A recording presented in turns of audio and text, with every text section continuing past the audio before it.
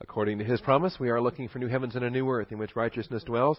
Therefore, beloved, since you look for these things, be diligent to be found by Him in peace, spotless and blameless, and grow in the grace and knowledge of our Lord and Savior, Jesus Christ. Our growth comes through the Scriptures. Turn to the Word of God as we get started to Matthew 14. Matthew 14:22. Be a good place to start. You also want to turn to Mark 6:45 and John 6:15. Tell you what, go to John 6. We'll use John 6 as our starting text. John 6:15. We'll even back up to verse 14 in John 6. We spent a couple of weeks anyway on the feeding of the 5,000. If the website's up to date, then we'll have an exact answer on that. Folks were asking if they miss a class, how hard is it to find out where they are? They're pretty simple. Under audio files, the last 2 weeks are always there. But if you are just curious about the Life of Christ series itself, then you come to this page. And there you see the return of the 12, Jesus withdraws, the 5,000 fed, and you see the messages that are available there. So Mr. Garlick has been doing a wonderful job keeping this page, and Cliff, keeping this page pretty up to date, so that episode by episode, you know which lessons it was. If you want to go back to the raising of the widow's son at Nain for whatever reason, then you can just come here, you find it on the list, and there's your 2 MP3s, and you can listen to those, and that chapter in the life of Christ is taken care of. So, okay, well, good to know. Let's start with a word of prayer, and we'll get right to walking on water this morning, shall we?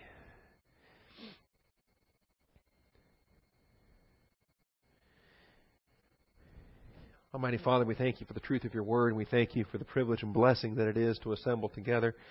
Father, we want to learn the principles of truth that you have revealed for us.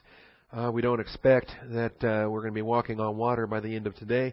But Father, we do expect that we will be accomplishing your work as we keep our eyes on you through any storm and any affliction that may hit us. And Father, I pray that the impact from this message might be clear and accurate, that we might be convicted in terms of our own Christian walk, where we are, what we're doing. And I pray that the conviction of this message might be clear and powerful. We thank you in Christ's name. Amen. All right, walking on water. It's a message that actually has a soft spot on my heart. One of the earliest messages I ever delivered way back in 1991 was this very incident. And I would cringe to try to listen to the tape anymore, so I won't do that. I'll just allow my fondness of memories to savor that, rather than listen to the actual message itself and cringe at how terrible and awkward it might have been. But let's look at it. We can teach it in 5 minutes. You know, Jesus walks on the water. They were in a boat crossing, and he stayed behind and caught up to them when they were halfway across, got in the boat, and then they made it the rest of the way there. There's a lot to teach with respect to that, though, and we'll try to do that here. Starting in John 6, is actually kind of unusual in the way that this event is recorded in Matthew, Mark, and John. Typically, we will find the synoptic parallels. We'll find incidents recorded in Matthew, Mark, and Luke, but they're omitted in John. A lot of times, if we have an incident that's in John, it's only in John. It's not in the synoptic Gospels. But with the feeding of the 5,000, we found that they were all 4 Gospels had that event. And then immediately following the feeding of the 5,000 comes the walking on water episode, and that's omitted in the Gospel of Luke, which is rather interesting. Luke, of course, was emphasizing the humanity, and walking on water has nothing to do with humanity, so I guess I'm not surprised that Luke left that miracle out. Now, as we read it in John chapter 6, the 5,000 are fed, and notice the end of this episode. When they were filled, he said to his disciples, "Gather up the leftover fragments so that nothing will be lost." So they gathered them up and filled 12 baskets with fragments from the 5 barley loaves which were left over by those who had eaten. Why 12 baskets? Well, there's 12 disciples. These are the ones that were assisting him in distributing the loaves. He couldn't he couldn't hand out the food to everybody at one time, and so he had them all seated. He had them sitting down in different groups in different places there on the grass, and then he used the disciples to ferry the food back and forth, kind of like we do with communion. We bring 3 or 4 deacons up here, or 5 deacons up here lately, so that we can send 1 or 2 over to the side room and then have the others going out this way. And it goes much faster that way, rather than having the pastor try to run around the whole room and hand out bread and wine for the communion service. So he's using these 12 guys to do this, and then when they're done, each one of them has a basket. There are 12 baskets left over. So they gathered them up and filled 12 baskets with fragments from the 5 barley loaves which were left over by those who had eaten. Therefore, when the people saw the sign which he had performed, they said, "This is truly the prophet who is to come to the world." Now notice this is the crowd's reaction. The crowd's reaction. We actually are not told what the disciples' reaction is. They're kind of standing there kind of quietly holding their basket. So Jesus, perceiving that they were intending to come and take him by force to make him king, withdrew again to the mountain by himself alone. Now when evening came, his disciples went down to the sea, and after getting into a boat, they started to cross the sea to Capernaum. It had already become dark, and Jesus had not yet come to them. All right, now that sets us off, at least in the setting of the message. They're on the boat. He did not join them before they embarked, and they get halfway across when this great storm hits. So let's get some points to break it down for you. First of all, it's quite a contrast. What we just finished with what we're tackling now. The Lord's most public miracle was followed by a crucial private miracle. I don't think there's any, well, I guess you could dispute it, but you'd have to show me a verse to dispute it, that there was another miracle that was more public than this one. We don't, if there was, Scripture doesn't record the crowd size. With this one, we have the crowd size. He will later on feed 4,000. There will be other miracles that he'll do in public that you wonder, with all the crowds assembled in Jerusalem, is it possible that there were greater numbers? Maybe. But we don't know the precise numbers in those cases. We do know the number here. And so I'm thinking of this as the Lord's most public miracle, or at least most public up to this point of time, followed by a very crucial private miracle. This miracle is so private, not only is it for simply the 12, but it is so private that it's way out in the middle of the lake. It's in the middle of the night. It's at 3 o'clock in the morning on a stormy night, and where he's walking out there, and there can't be any other witnesses to this event. So it does form quite a contrast. Very public miracle, very private miracle. And we ought to think of the similar nature of ministry ourselves and the things that we do in teaching the Word of God, or whatever your gift of ministry is. It doesn't have to be a teaching gift. There are things that could be very public, and there are things that are very private.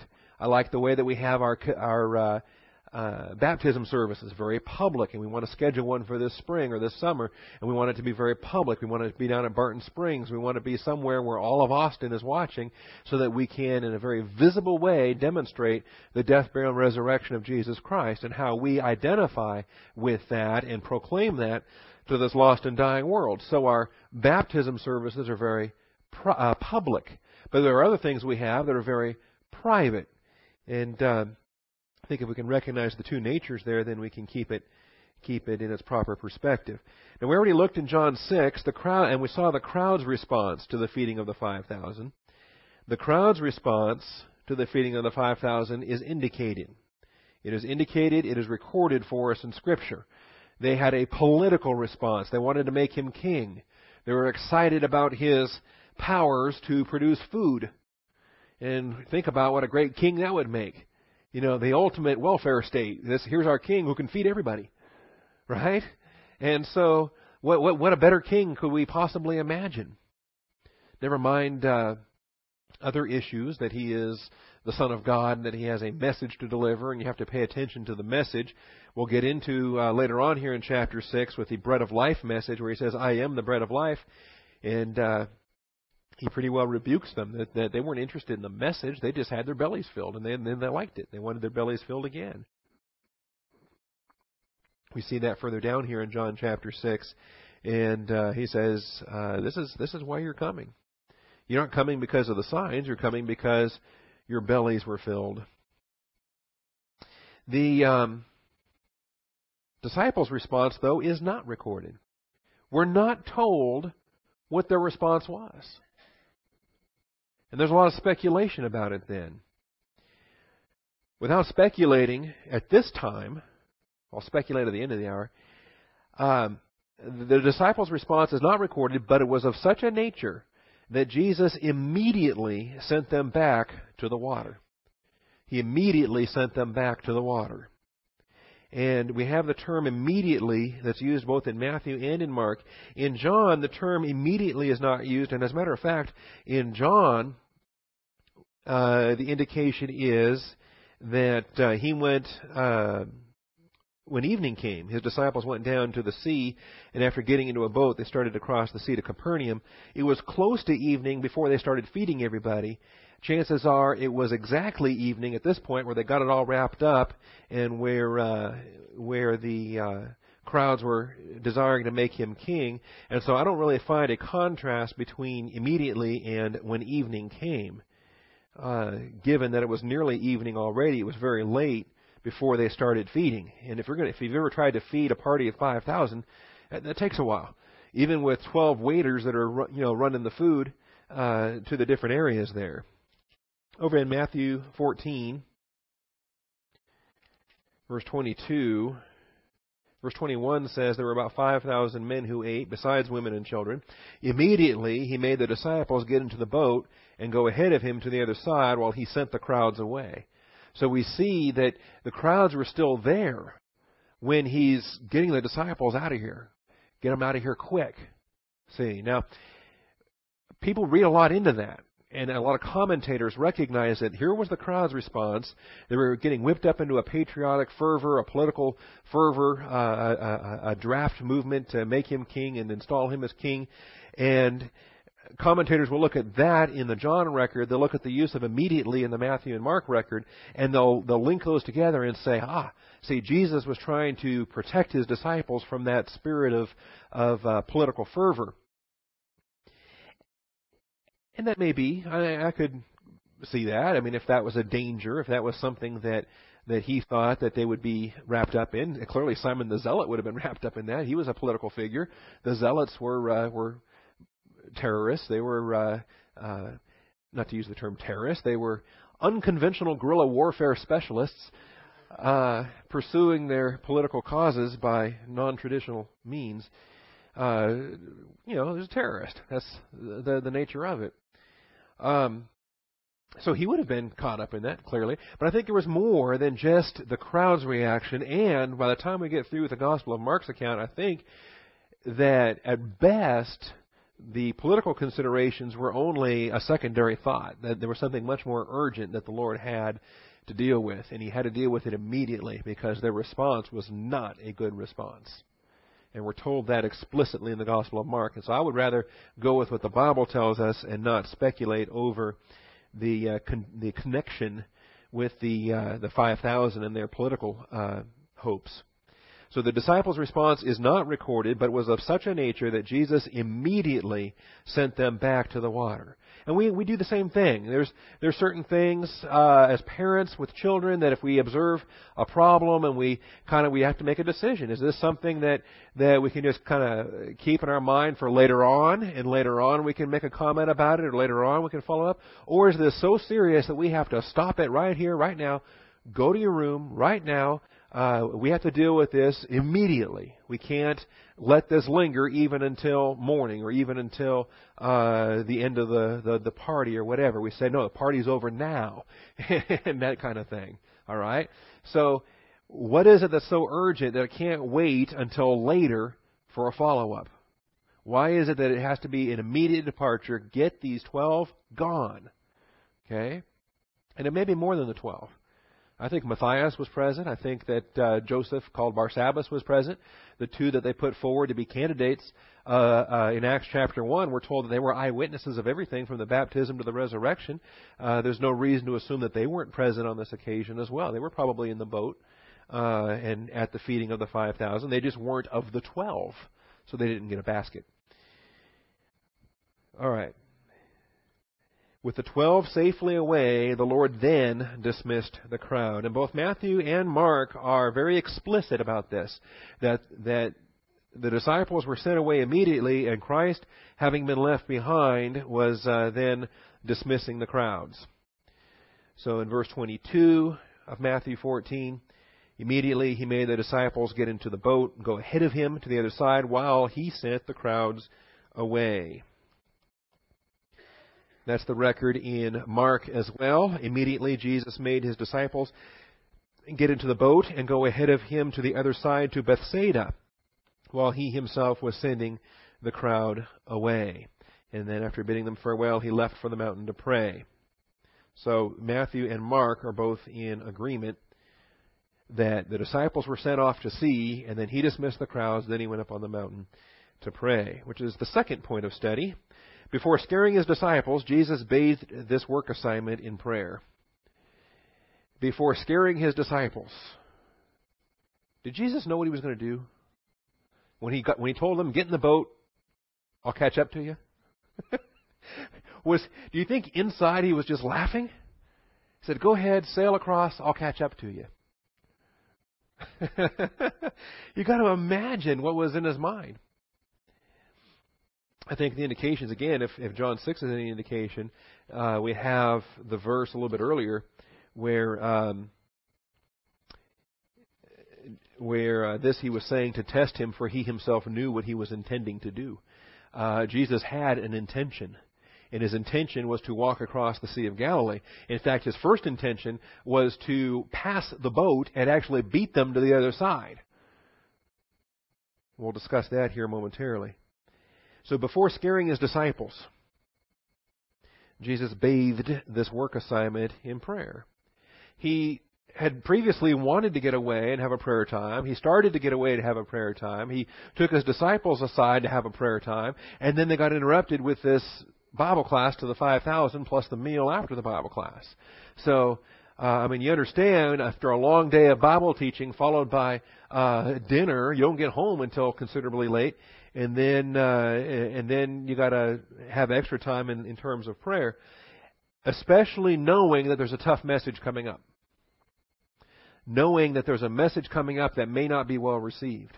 Knowing that there are discipline issues that have to be addressed, as is in the case here. It's not for a good reason that he marched them onto the boat and sent them sailing. And so they're going to have to get scared. This is what it's going to take to pierce through some things. And it's not going to be maybe well received at all, and so he focuses his prayer time in that regard. So he sent the crowds away. He went up on the mountain by himself to pray. And when it was evening, he was there alone. For the boat was already a long distance from the land, battered by the waves, for the wind was contrary. And in the fourth watch of the night, I'm reading from Matthew 14, by the way. And in the fourth watch of the night, he came to them walking on the sea. When the disciples saw him walking on the sea, they were terrified and said, "It is a ghost." And they cried out in fear. But immediately Jesus spoke to them, saying, "Take courage, it is I, do not be afraid." Stop being afraid.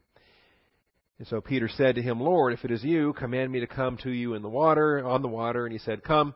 And Peter got out of the boat and walked on the water and came toward Jesus. But seeing the wind, he became frightened, and beginning to sink, he cried out, "Lord, save me." Immediately Jesus stretched out his hand and took hold of him and said to him, "You of little faith, why did you doubt?" And we'll talk about that as well. Peter gets a lot of criticism for this, so we'll deal with that. When they got into the boat, the wind stopped, and those who were in the boat worshipped him, saying, "You certainly are God's Son." So he bathes the work assignment in prayer. Now, let's remind ourselves under point 3 that this storm is the second such storm to terrify the disciples. It was about 9 episodes ago in Galilean ministry event number 28. If you may recall, calming the sea. Galilean ministry number 28, calming the sea. That they had previously been caught up in a gale. You can read about it in Matthew 8, Mark 4, or Luke 8. Remember, that was where the Lord was sleeping, and they had to wake him up. He was asleep in the boat, and they were terrified because they were going to drown. The water was crashing over. Actually, the boat was beginning to fill with water, and the Lord was still asleep. And they woke him up and said, "Don't you care? We're all about to die." So they had a fear test, and they blew it. And he woke up, and he's, "Why are you afraid? Peace, be still." He calms the waves, and they're all amazed. In fact, if we look at, I'm in Matthew, so let's stay in Matthew. Matthew 8, just a few pages back. "Save us, Lord, we are perishing." What irony. Matthew 8:25. "Save us," that's sozo. "Save us, Lord, we are perishing." Remember, God so loved the world that He gave His only begotten Son, that whosoever believeth in Him should not perish. Same word, but have everlasting life. And so He came to save us that we might not perish. And here they are, terrified for their physical life, terrified of this storm. "Save us, Lord, we are perishing." And even their crying out in fear is an indictment. That they have no faith, no confidence that He's going to accomplish what the Father sent for Him to do. See, they should have complete confidence that whatever else happens on this very night, Jesus Christ is not going to drown in this boat. He can't. Because it's His destiny to go to the cross and redeem the human race. So they should have a sense of immortality and a sense of confidence, at least on this night, that I guess they could have some selfish fear and say, okay, Jesus isn't going to drown, but we could all drown. Except, what has He been teaching them? He's been teaching them and preparing them for their own ministry. And so it would make no sense that it almost is like the Exodus generation, and they get into the wilderness, and they get all scared, and they get negative, and they get grumbling, and they say, "You brought us out here to kill us." Right? And they accused Jehovah, they accused Yahweh of bringing them out of bondage, taking them in the wilderness, and the only reason He brought them into the wilderness was to kill them. Well, how insane is that? If He wanted to kill them, He could have done it back in Egypt. All those plagues that struck Egypt could have killed or He could have gotten them halfway through the Red Sea and dumped the Red Sea on top of them. Right? So they came through the Red Sea. The Red Sea did come crashing down and killed all the Egyptians. So it's not like, God didn't have bad aim or anything. He knew what He was doing. And if He wanted to kill Israel, He could have killed them right there in the Red Sea.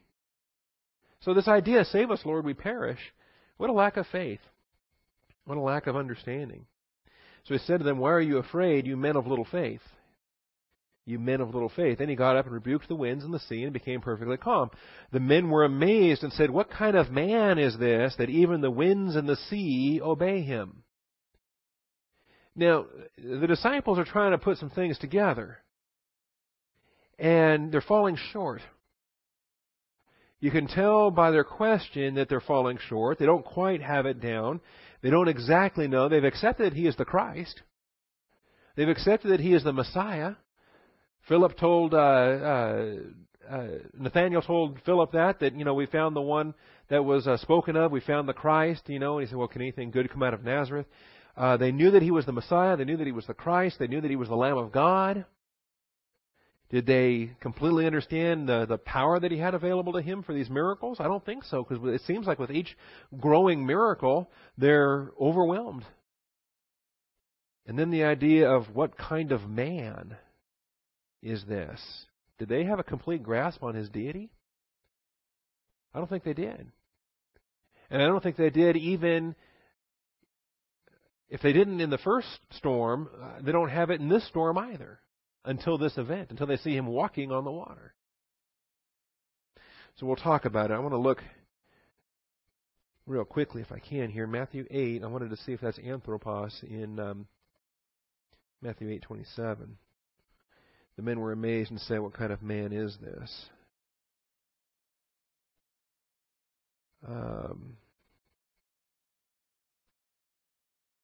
Okay, no, anthropos isn't there. They just use the demonstrative pronoun hutos, unless there's a text question there.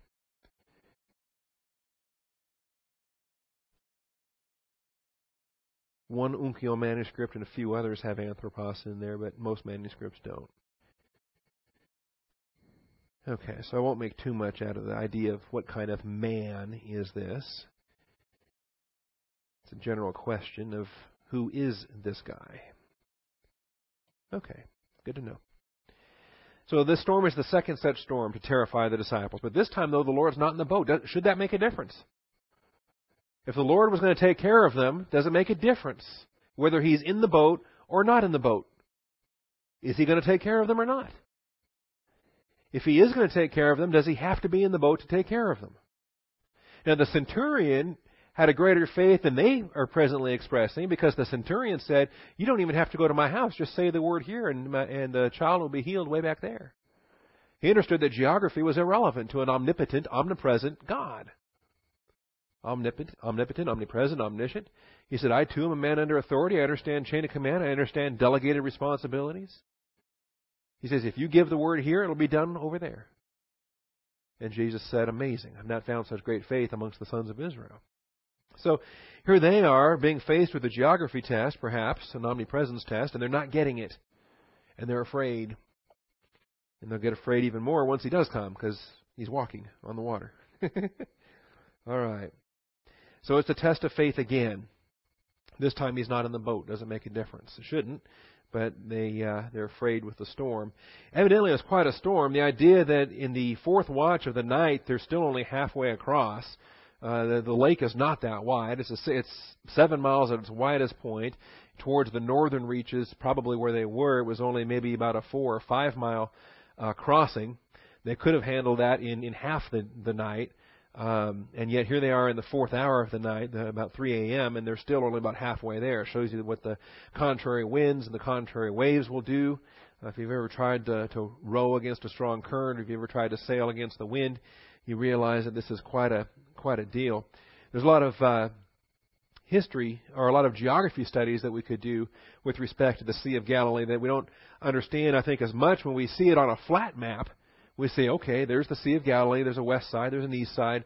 The river comes in from the north and it goes out from the south, and we kind of got a geographical picture of it, but that's only in the 2 dimensions of a flat map. We don't realize until you look at a 3-dimensional map, or you look at a topographical map, that the mountains that ring the Sea of Galilee can rise up to 2,000 feet above sea level.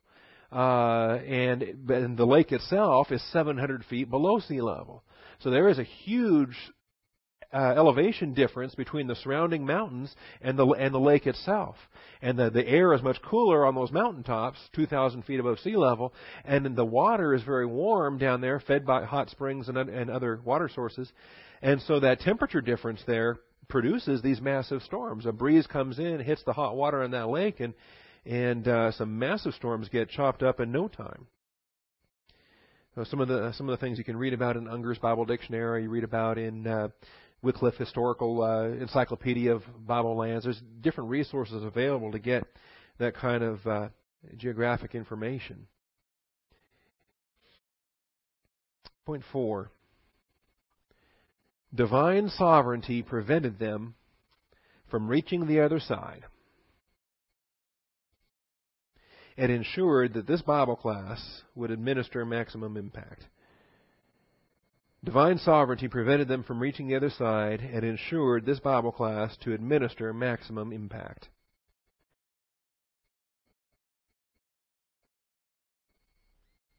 What kept them from reaching the other side? God. Divine sovereignty. See, I have no problems with the conflict between sovereignty and free will. There is no conflict. God is sovereign. Where's the conflict?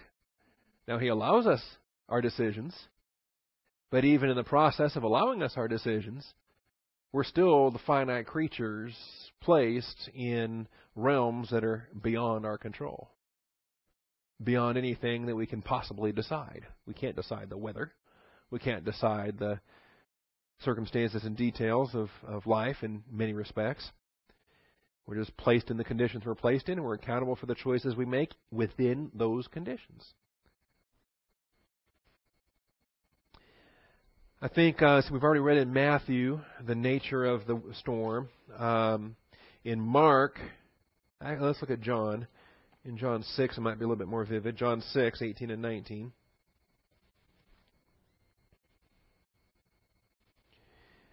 See, in Matthew we're told the boat was already a long distance from land, battered by the waves, for the wind was contrary. And in Mark we're told... Mark is kind of interesting because he's up on the mountain still, and when it was evening, the boat was in the middle of the sea, and he was alone on the land, seeing them straining at the wind, at the oars, for the wind was against them at about the fourth watch. See, he's still on the shore, and he can see them halfway across the lake, 2 miles out, or 3 miles out. In John, the sea began to be stirred up because a strong wind was blowing. Then when they had rowed about 3 or 4 miles, they saw Jesus walking on the sea. So, again, we're not exactly sure how far north they were. The lake itself is 7 miles at its widest point. It may, if they were in the northern region probably, then it was only maybe about 4 miles across total. And yet, how far had they rowed? 3 or 4 miles. They'd rowed 3 or 4 miles, but how far had they traveled? About 2 miles. Okay? And if you've ever rowed contrary to the currents or against the wind, you can, that's very easy to do. You can row for 5 miles and only be 2 miles away from your starting point, because the currents and the wind is working against you there. So they're not being allowed to get to Bethsaida or to get to Capernaum. They're not being allowed to get to the other side. The setting for this Bible class has to be here to have its maximum impact. This is a class they will never forget. A class they will never forget. It's kind of like that Sunday morning when I thought I was having that heart attack and just said I need to go to the hospital, and they drove me down there to Seton. You know, you don't forget a Sunday morning like that. Or when I was 13 years old and Pastor Jensen actually had a seizure in the pulpit, and he collapsed, and EMS had to come to take him. So that's a service you don't remember. I can't remember specific messages from that many years ago. I remember he taught the book of Revelation. I remember he taught Romans. I remember he taught the light system versus the darkness system, a doctrinal study that Carl Neal developed in California. But I don't remember any individual messages. But I remember that day. All right? Because it was the pastor collapsing, and we were all praying and scared, and the ambulance comes, and we're praying even more, and all that stuff. Well, these 12 are never going to forget the night on the Sea of Galilee that the storm was knocking them around, and then here comes Jesus walking across the lake. It's definitely a Bible class that will administer maximum impact. Now let's harmonize the whole incident. We're going to give you a sequence, A through F, of every step of the night, and we'll harmonize and sequencing, that's a verb, I looked it up, harmonizing and sequencing the incident. Sequence is a verb as well as a noun. Did you know that? So harmonizing and sequencing the incident. And we're going to spell it out step by step, A through F, of everything that happened here this night. While still on land at 3 a.m., Jesus observed the disciples struggling in the middle of the sea. While still on land at 3 a.m., Jesus observed the disciples struggling in the middle of the sea. The phrase fourth hour of the night, fourth watch of the night, that was a Roman measurement that divided the hours out from 6 p.m. to 6 a.m. into 4 equal blocks of 3 hours apiece. So the fourth watch begins at 3 a.m. and ends at 6 a.m.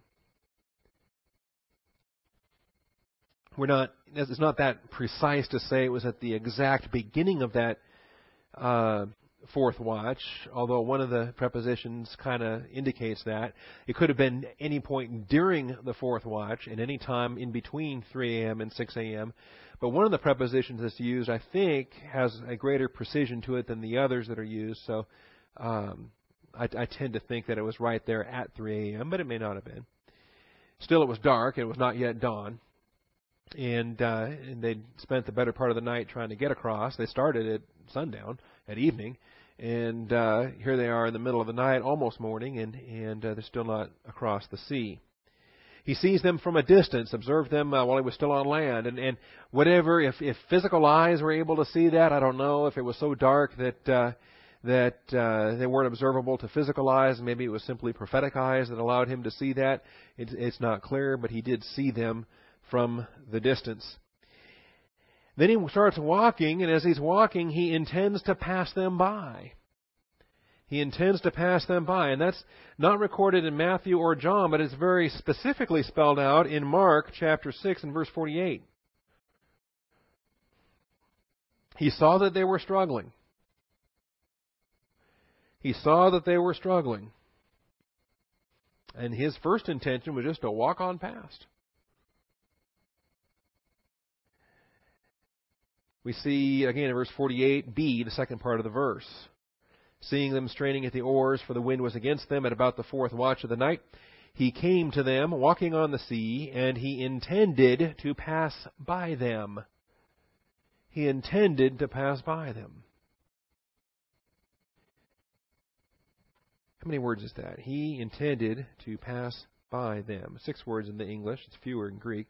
But we could spend a month on just those words. He intended to pass by them. Because I think that phrase pinpoints a lot of things about the ministry of Jesus Christ. And what he knew, what he had to learn, what he didn't know. Remember, he laid aside his privileges. He was not tapping into omniscience. That he may have had a lot of plans, a lot of intentions that the Father then demonstrated otherwise. See? We discussed that when he was 12 years old in the temple, and he said, "Did you not know I must be about my Father's business?" And the question, rather than being an insulting question to his parents, like, "What, are you so stupid? You didn't know this?" We looked at that question and phrased, well, maybe rather than an insulting question, maybe it was a respectful question, and maybe rather than being negative, it was being affirmative in its response, that Jesus himself was learning. He says, "Did you not know? I must be about my Father's business." In other words, if that wasn't your viewpoint on the will of God, maybe I have it wrong. Maybe I have it wrong. See? It's kind of like a husband and wife, and the husband says, "I think it's God's will for us to do this," and the wife says, "I don't think it is." I just don't think that Ferrari fits with our family's needs. And all right, hard to get the car seat back in that. There's no back seat in the Ferrari, and so you can ask a question. Another way to rephrase that, "Did you not know I must be about my Father's business," would be, was this not your conviction of the will of God? Was this not your conviction of the will of God? And instead of being dismissive or negative, it's actually affirmative and positive in the Lord asking, well, if that wasn't your view on it, then maybe I've got the wrong view on it. Maybe my timing is, maybe I'm not ready for this yet. And so, however we choose to interpret that question, you can't deny that he subjected himself back to their authority, and he departed with them and went back at that very moment. That he accepted that their view of things took authority over his view of things because he was still under their house, under their parental authority at the age of 12.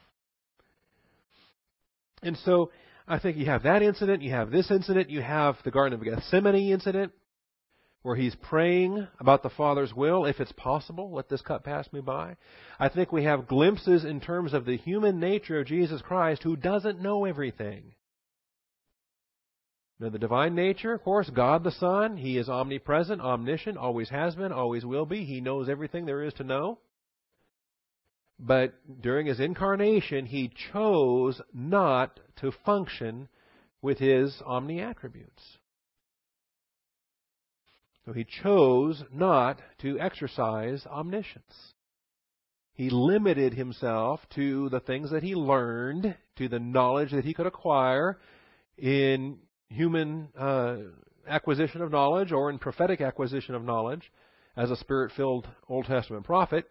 He was privy to prophetic information that was beyond the human realm, but he never tapped into the divine omniscience that would have been obviously even beyond prophetic insight. Does that make sense? I mean, he was a prophet, so he could know things as a prophet. He told Philip, he said, while you were, or told Nathanael, whichever one, he said, while you were under the tree, I saw you. That was with a prophetic insight. Not that he was tapping into omniscience at that point, but because as a Spirit-filled prophet, those were the glimpses that they were provided. So he's intending to pass by them, and we don't know the motive. What was he intending to do? Was he intending to beat them there? Was he intending to lead the way as a guide? Was he going to be the pillar by day and the cloud by day, pillar of fire by night? Was he going to be the guide going in front of the boat, saying, row this way, and be the pilot to lead them into the shore? We don't know. Was he just going to pass by them as a test? Did he know that they were going to see him? Was he going to test their faith and their fear? Was he hoping that they would invite him into the boat? Hitchhiking, as it were. I do know that he does not get into the boat until they welcome him. Or was he intending to just get to the other side and wait for them there and teach them the class there? Saying, what took you so long? Right? Don't exactly know. But we do know that this was his intention, but the Father had other intentions. And there's a lot we can learn from that. Because it was his intention to pass them by, but there was work to be done here. And they stop him. Peter asks a question of him.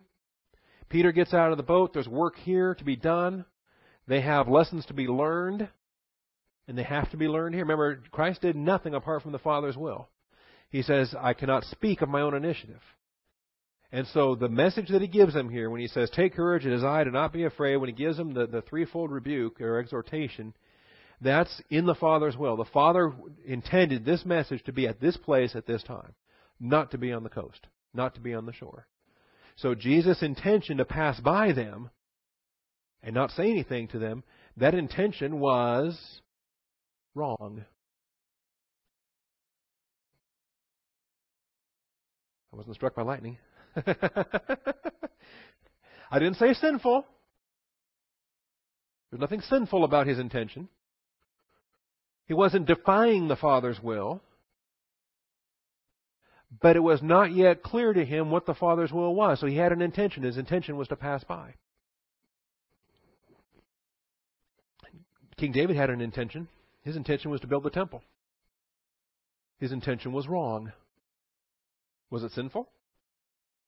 As a matter of fact, David was praised for having the right desires, even though his intention itself was wrong.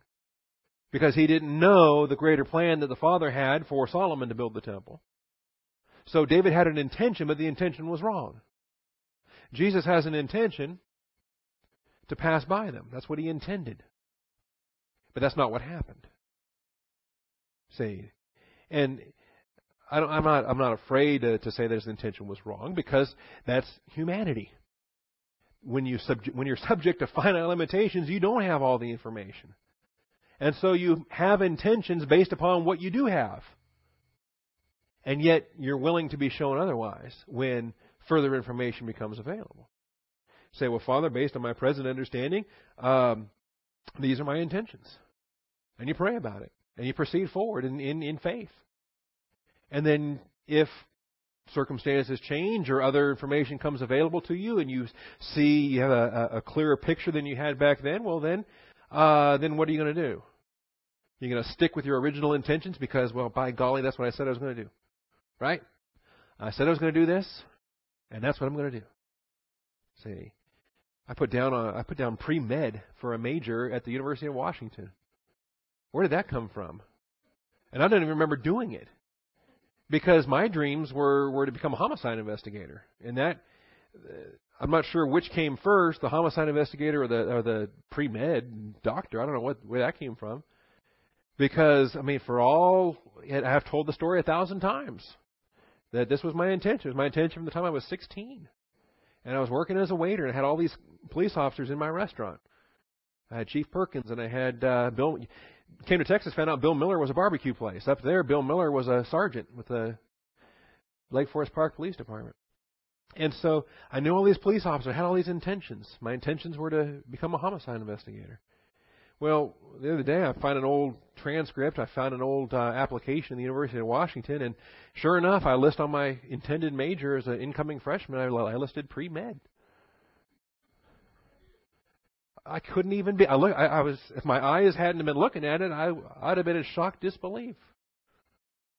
So I guess we have intentions at different times. And maybe we're clueless as to what our intentions are, but that's because we're finite creatures. And keep in mind that in the first Advent incarnation, the infinite God the Son had humbled himself. He had emptied himself under kenosis. That he had made the sovereign decision to not exercise his infinite potential. Now, he can't stop being God because he's immutable. He can't stop being infinite. He can't stop being omnipresent. He can't stop being omnipotent or omniscient. But he chooses to stop exercising those attributes. He chooses to function under the limitations that you and I have as finite beings. And so, because he's working with a limited or finite understanding, he is subject to having wrong intentions. Not sinful, just wrong. Because his intention has to be modified when the circumstances change. And that's what happens here. Anyway, there's a lot to question about that as a guide, as a test, as a rebuke, as whatever his thought was behind that. He had put a lot of prayer into it that night before, and he saw what they were doing. He got out, started walking, and then he had an intention to just pass right by them. But then when they cried out and had all their terror and all their fear, and when they accused him of being a ghost, intentions changed. He stopped right where he was and said, "We got to have Bible class." All right? So that was his intention. Thirdly, the disciples are afraid of ghosts. The disciples are afraid of ghosts. Phantasms. From the Greek phantasma, Phantasma, accent on the first alpha. So it's phantasma. Phantasma. Phantasma. Phantasma.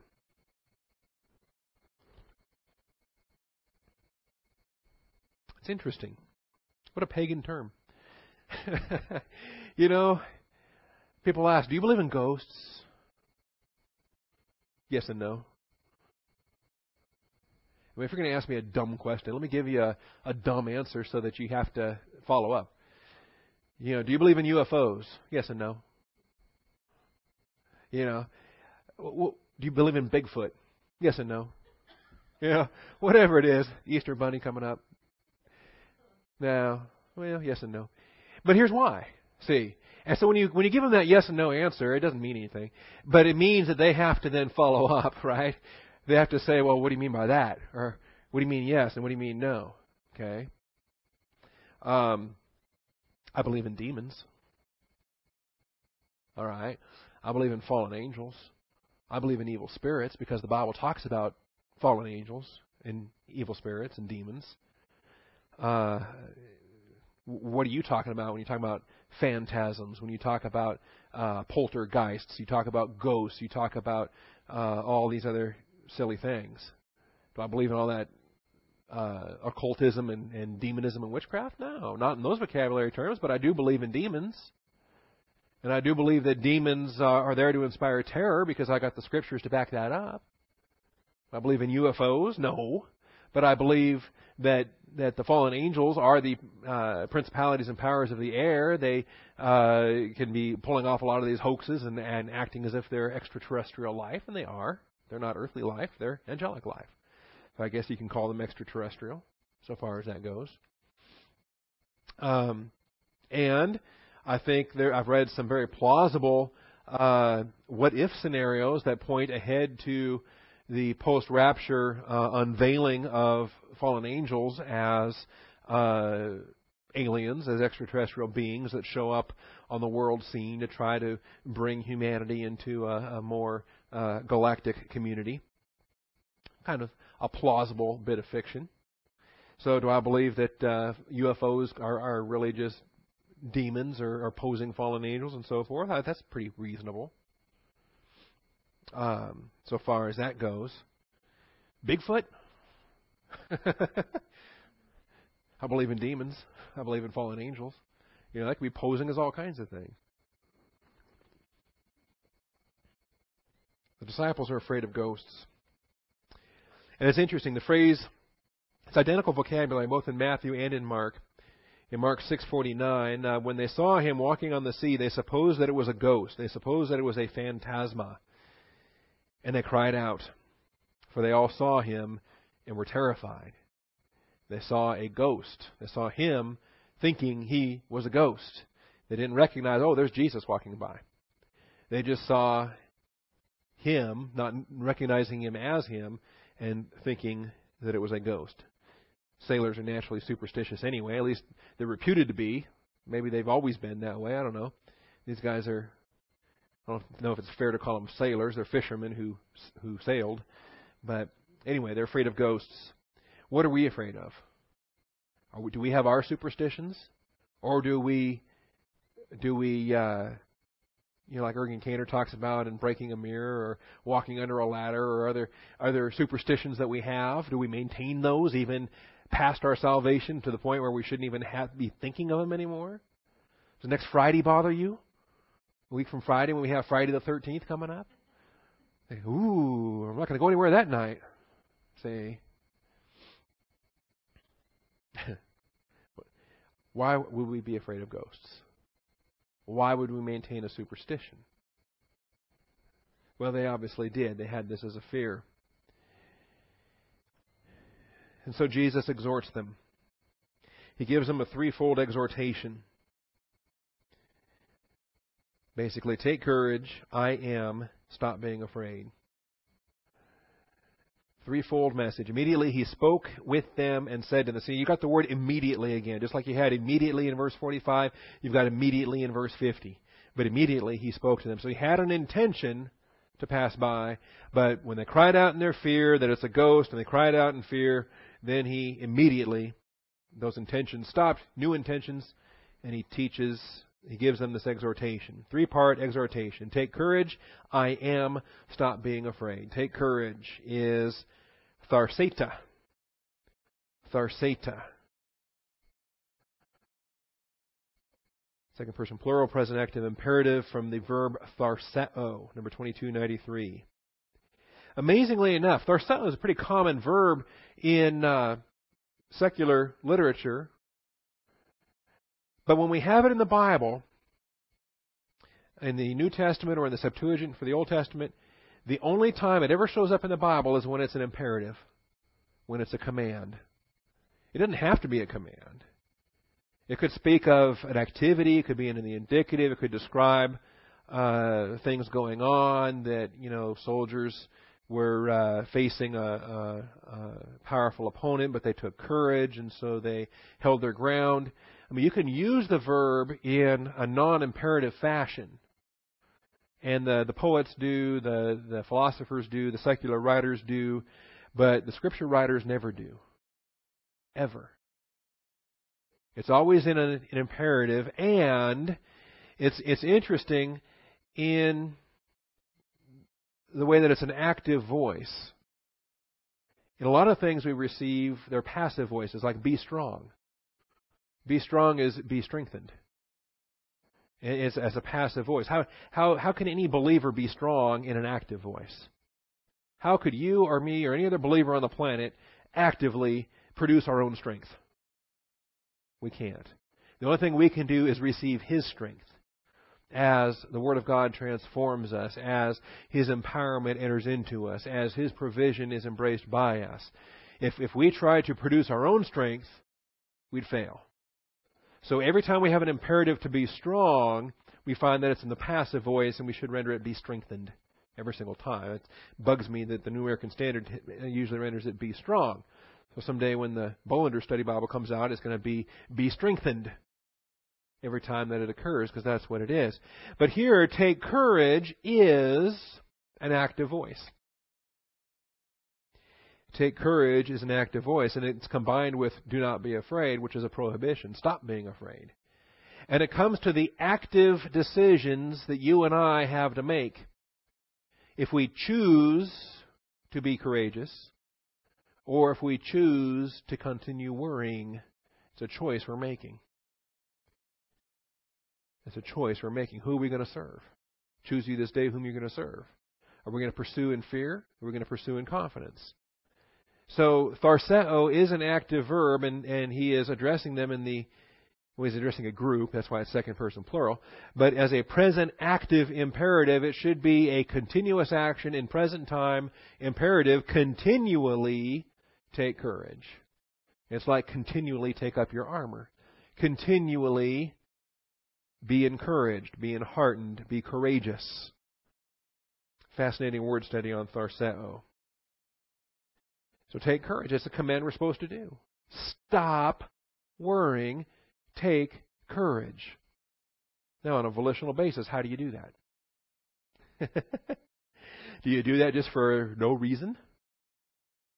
Or do you do that because the Word of God is producing the faith in which to do this? You're not going to do this in human efforts. This has to be done by faith. Where does faith come? Faith comes by hearing, hearing by the Word of God. So if I'm going to take courage, it's not for no reason. It's going to be with cycling doctrine. It's going to be cycling the Word of God in your soul. That's the faith rest drill. So you take courage. And you stop worrying. And you realize, okay, here's a test. I'm going to face it with courage. I'm going to smile at the future. Even before I know what the provision for the test is, I'm going to still smile at the future because I know that the provision's there. I'm going to choose to be courageous. Are you watching the news about these British guys that got captured by Iran, the sailors? It's bugging me. And I wonder, what would American Marines have done? Say, would they have allowed themselves to be captured? Would they'd have returned fire and gone out? I mean, I just don't see a hope that American Marines would not have just allowed themselves to be captured without a shot fired. I would think that American Marines would have locked and loaded and shot it out. And that the only way they would have been taken capture would have been if they'd have been, disabled through gunfire or somehow paralyzed with injuries and overwhelmed by superior numbers. I just can't see 15 American sailors and Marines kidnapped without a shot. And then making these videos days later.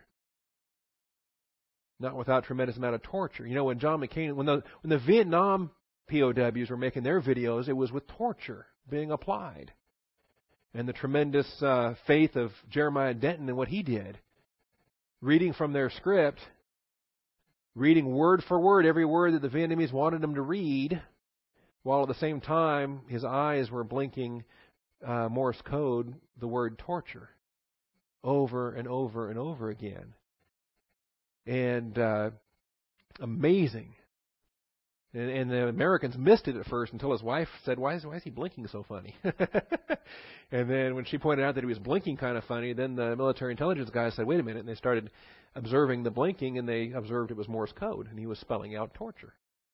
Over and over and over again. He spelled out torture like 15 times in the span of the speech that he was making, reading from their script. Now, that's talent. That's worse than patting your head and rubbing your tummy if you're reading from a script and trying to blink. Unbelievable. Anyway. Oh, and he got more torture once the Vietnamese found out that he'd done that. But you choose to take courage. Because courage is simply an attitude. Courage is a mindset. That if God is for us, who shall be against us? Courage is a mindset that though the Lord slay me, yet will I trust in Him. Courage is an attitude. It shapes your thinking, shapes your words, shapes your deeds. It's an operational function, if you want to put it in the terms of faith, hope, and love that we're looking at in the 1 Corinthians series. Courage is an operational function because it's an attitude. It's a realm in which we can operate if we choose to do so. Or we can operate in a sphere of fear if we choose to function there. But it's our choice to make because we have the option. All right, the second phrase is I am. And this is where we're out of time, so we'll come back to ego eimi next week. I don't like the translation, it is I. Take courage, it is I. I prefer to render this, take courage, I am. Stop fearing. Take courage. I am. Stop fearing. And the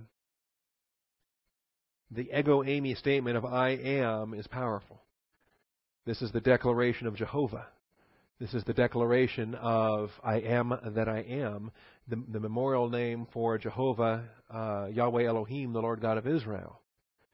And we will have to spend some time on the doctrine of I am, and we'll look at that a little bit next week. Like I say, we're at the top of the hour now, and this is a good place to stop. Any questions? Anything before we close with prayer?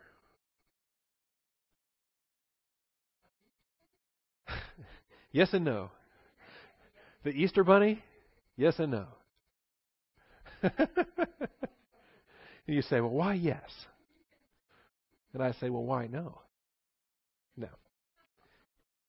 I figure if people are dumb enough to ask me if I believe in Santa Claus, or if I believe in the Easter Bunny, or if I believe in the Tooth Fairy, if you're that dumb to ask me a question like that, then you're entitled to a dumb answer coming back. That's answering a fool according to his folly. I don't know. Father, thank you for the truth of your word. Thank you for this day. Thank you for the example of Jesus Christ, who had an intention and then had to change that intention when the circumstances were different. And I pray that we would be willing to do that, be humble to do that, Father, realizing that our intentions are what they are, but it's your plan that matters, and we want to be obedient to your plan and your design in all that we say and all that we do, even with every thought. Father, take every thought captive in obedience to Christ Jesus. We thank you for this time in Christ's name. Amen.